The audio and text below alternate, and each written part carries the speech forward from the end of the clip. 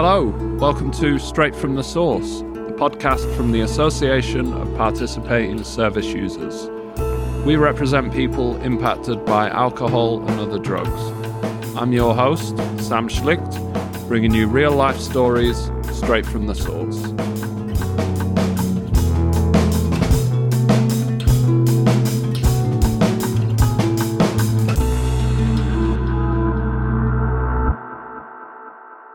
Before we get into this episode, I'd like to acknowledge the traditional owners of country throughout Australia and recognise their continuing connection to land, waters and culture.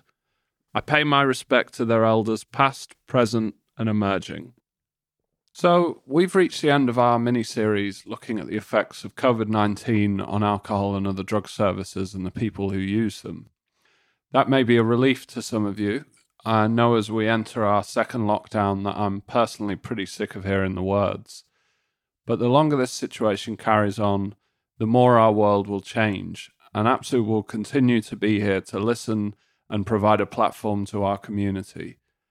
As always, please do get in touch if you have a story to tell or any comments to offer on what we're up to. You can email us at apsu@shark.org.au, that's shark with a C, or find us on Facebook at APSU Online. We love to hear from you. So we'll definitely be revisiting this issue, but the next couple of episodes will be something a bit different. I've spoken to a couple of academics about some really interesting work they're doing to grapple with stigma and other harms related to substance use. I also interviewed an inmate on North Carolina death row who talked about struggling with addiction and his ongoing work on prison reform. They'll both be coming up soon as we return to our monthly programme. Anyway, for the episode you're hearing now, I spoke to a resident at the Windana therapeutic community. It's an interesting place, but I won't waste time describing it because she does a wonderful job. This interview felt like a great way to draw a line under this mini-series because it reaffirms some crucial values and practices that may just see us through this crisis and beyond. Even from a short phone conversation, I was really moved by the role that community and peer support seems to have played in sustaining the residents at Windana, not to mention their own individual strengths and resilience. While we acknowledge there's a lot of misfortune and despair out there too, they do give cause for hope and positive action.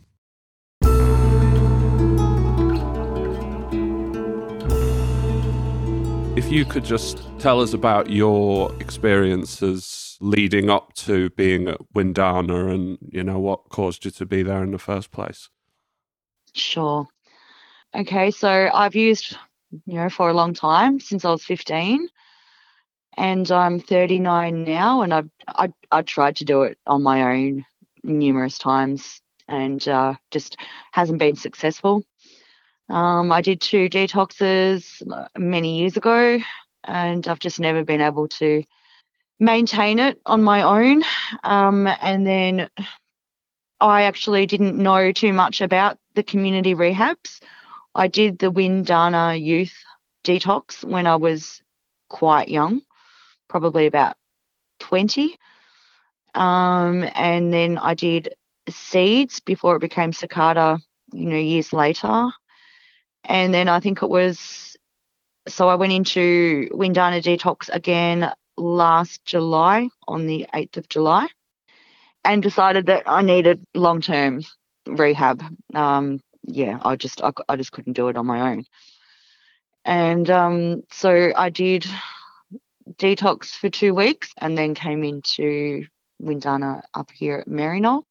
I remember going to the pre-assessment meeting with Jody, the intake worker, and it sounded like it wasn't going to be easy, but I was prepared for it not to be easy, and it sounded ideal, I guess. So I just thought, I haven't tried rehab.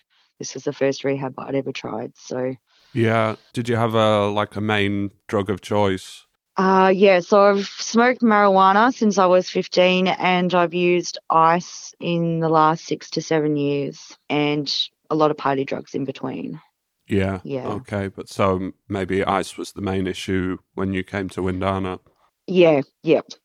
marijuana was my main drug of choice, and it was always there, but it was the ice that had caused the most damage. Sure. Yep. Okay. Yeah. And so Windana's a therapeutic community, and that won't mean a lot to some people who are listening. I wonder if you could just describe how that looks and what you knew about it coming in and how it's been for you day to day.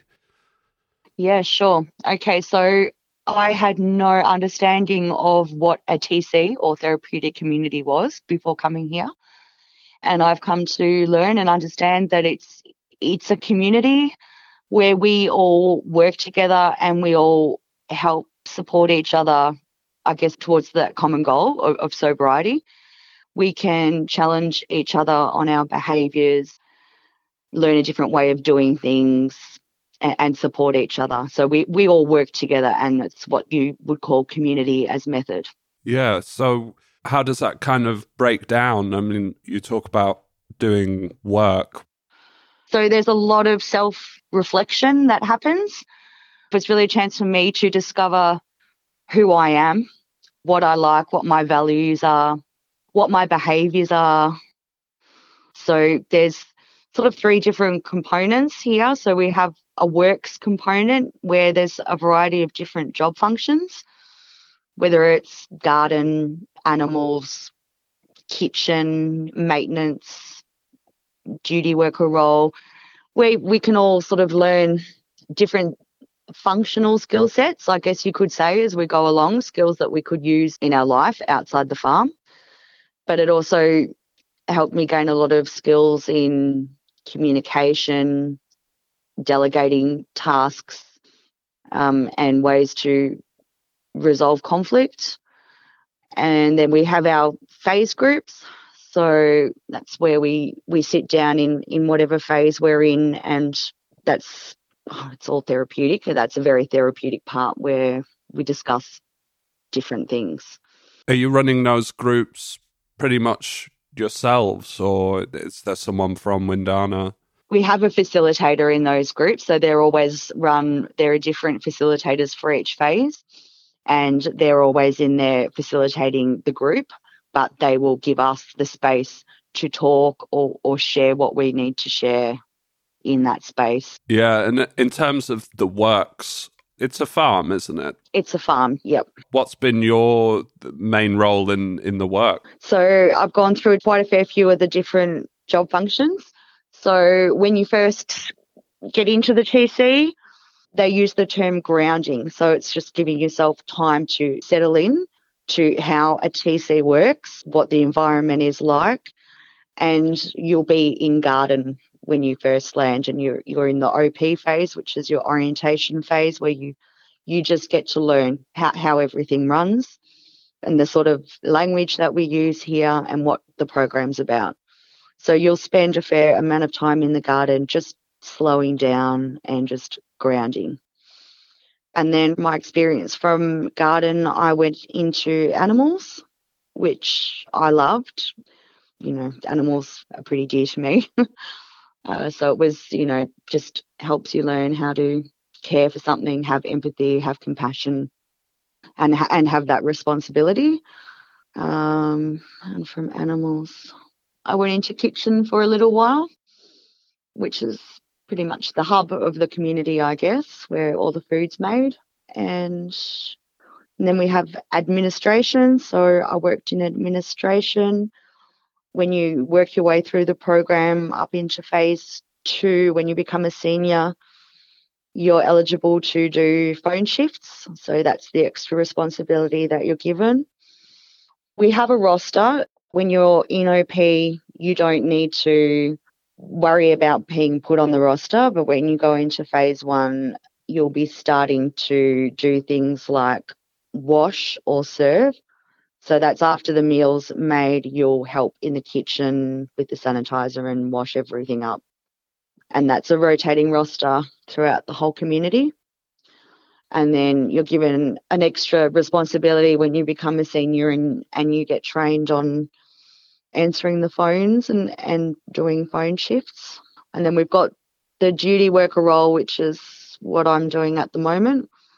So that's having your little walkie-talkie with you and attending to residents' needs and being the one to liaise between staff and residents and hand back slips.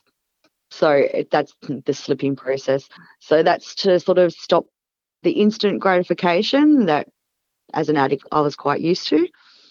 And if we need to ask staff questions or we want to get clarity around something, we write out a slip and then that goes into a slip box and then it goes to staff.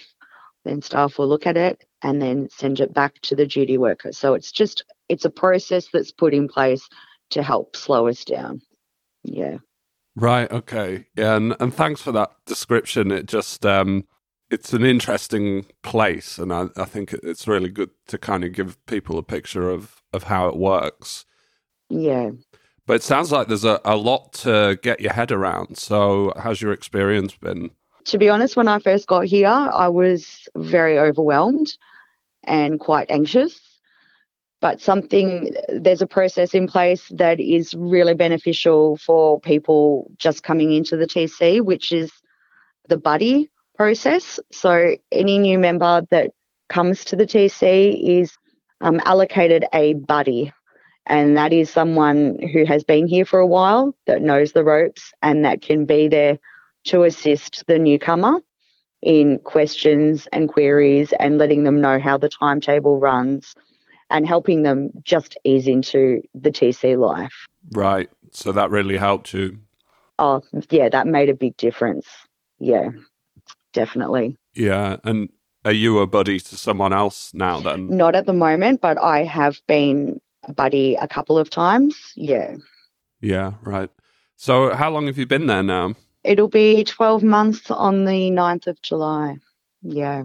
Okay. And then how long until you graduate and leave? Okay. So what I usually hear is the program is 16 to 18 months. So I would be looking at moving to the integration house in the next couple of months, hopefully, which is another part of the program that I think is really quite important to help maintain long-term recovery. So they have 2 integration houses. So after you sort of complete the majority of your program at the farm, you will move into the integration house. And it basically is what it says. It's helping you integrate back into society. So all the tools and all the things that you've learned while you've been at the farm are then for you to put into practice while you are slowly integrating back into society. Right. Okay. So you're going to be integrating into a very different place, it looks like. Mm-hmm. I'm curious, what's your level of contact with the outside world in normal circumstances? So, 4 or 5 months ago, how did that look? Prior to the COVID, after you've been here for a few weeks, you are eligible to have a visit every second Sunday.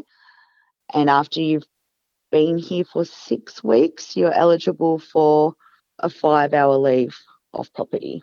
And that slowly increases the longer you're in the program.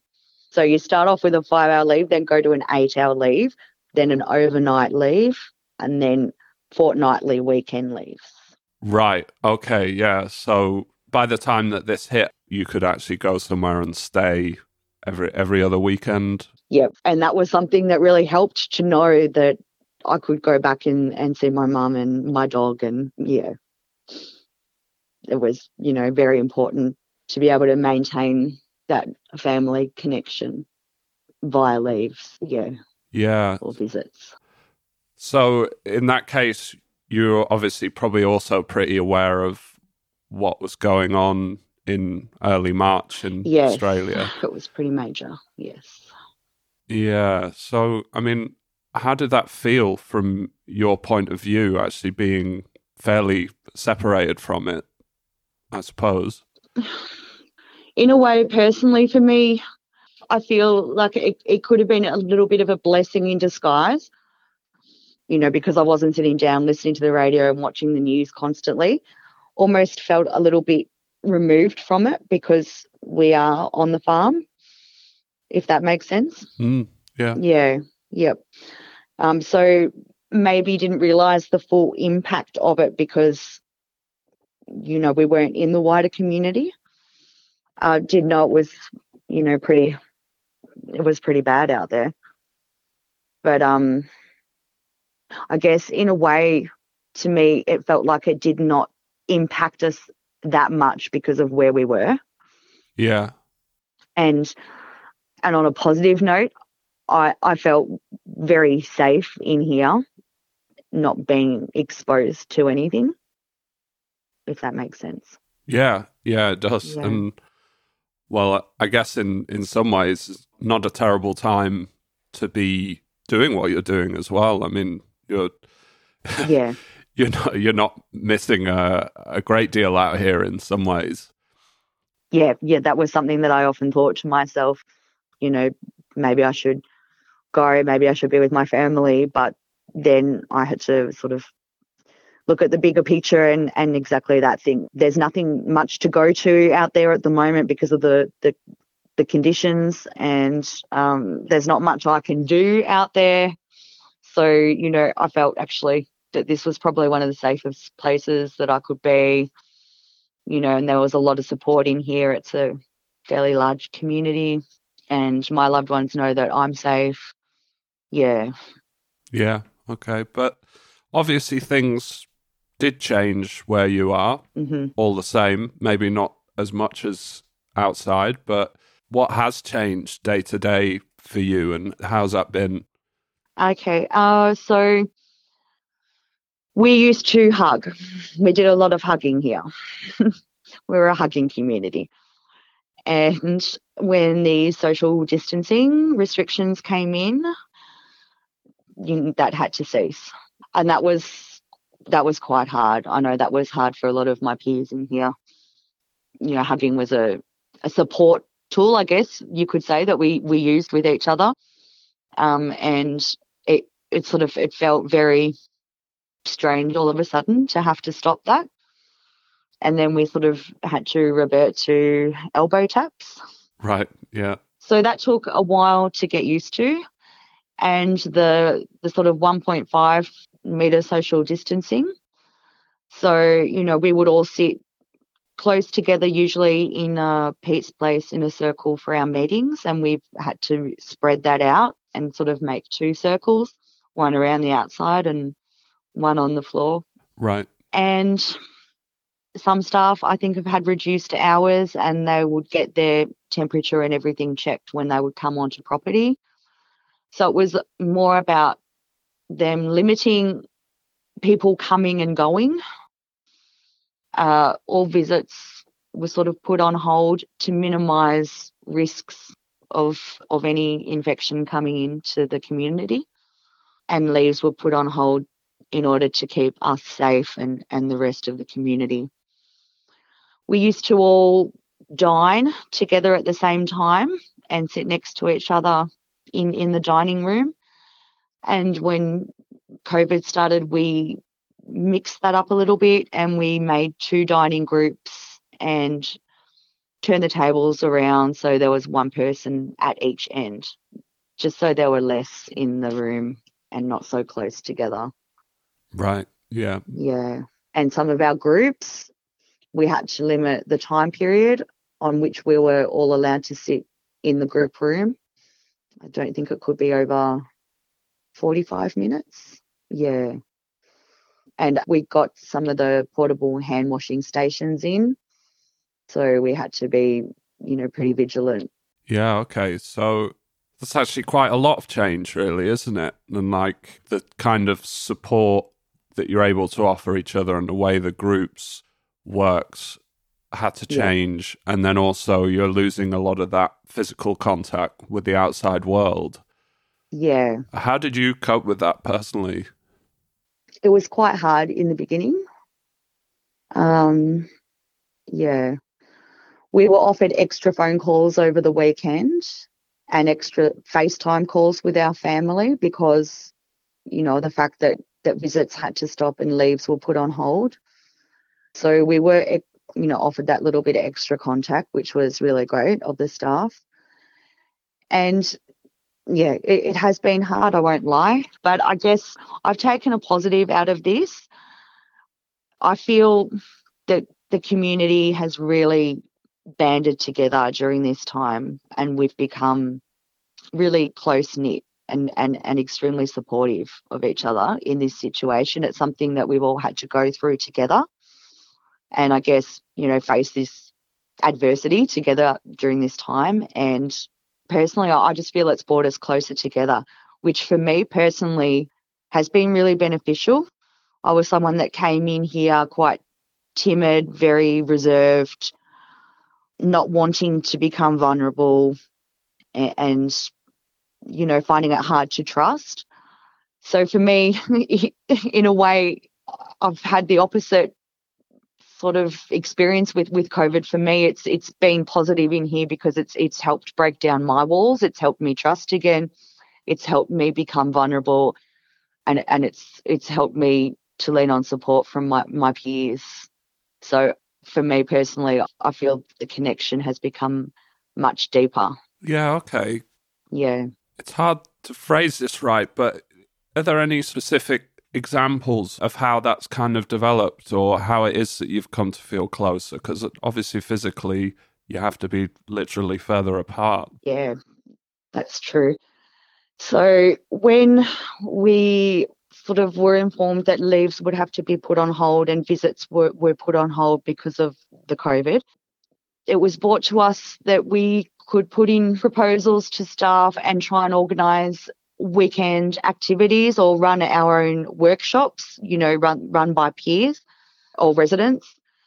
And so, a lot of us got together and organised weekend activities that we could do on property to help us keep our spirit alive and help us stay connected and motivated during this time. So we would, do little workshops. So someone would teach guitar lessons, we'd do croquet, we'd do knitting, we'd do an art workshop, we'd do a cooking class. So a whole lot of us would try and just think of these little workshops or activities, on the weekend that we could do to just keep our spirits up and stay connected. So I think for me, that was a big thing. And it helped me during those weekends. It helped me connect with a lot more peers than I normally would have, and get to know them on a deeper level. Right. Yeah, that's a great answer. You've had to kind of turn inwards and focus on your own community without the access to the outside world. Yep. Yep. Yeah. It sounds like you've been given a fair bit of power to kind of set your own schedule and create your own activities. Yeah, especially on the weekends. Like, we still have a set timetable. Like, we still do our house cleans and have morning meetings and evening meetings. But then the afternoons, are usually, that's our free time on the weekends. So the idea was that we sort of band together and find these things to do during this time to keep our spirits up. Yeah. And it's helped a lot. Yeah, definitely. Sure. I forgot to ask, how many of you are there roughly at any given time? Anywhere between 40 and 50. Right. Okay. Yeah. And so how do you feel that the group's fared as a whole? I think the retention rate during this crisis has been phenomenal, actually. I only think we had one or two residents that decided to self-discharge, and the rest of us have stayed put through this whole crisis. Right. Which to me says a lot. Since COVID, I've never seen such a strong-knit community, to be honest. Yeah. Yeah. Wow. It's it's actually, it's quite touching to think that we're this close and we're this supportive of each other during this time. It's amazing, actually. Yeah. Yeah. Okay. Well, it sounds like there's been plenty of support, but I'm just wondering if this continues or if we have a break and then it sort of happens again. Is there anything that you'd like to be put in place by way of support? No, I can't think of anything extra that's not already in place here. The staff have been fantastic. My peers are fantastic. I think all the support is here already. Yeah. Yeah. Wow, that's great to hear. Yeah. So getting back to you personally, I suppose, or maybe life after Windana, Yeah. has this kind of changed anything about the way that you're looking at your future or how you feel about it? I guess earlier on, I was worried about what the workforce might look like post-COVID. To be honest, I'm trying not to think about it too much, and I'm just taking it one day at a time. Yeah, I get that. Yeah. And I'm sure that it's going to have some sort of impact on employment long term. I know it has been bad for a lot of people out there. And I guess what it's made me realise being here is that there are some connections that I want to maintain with me for a long time that I've made in here. Does that make sense? Yeah. Yeah. Whereas pre-COVID, that might not have been so important to me. But now being together during this has made me want to, really maintain some of those connections I've made in my life later on.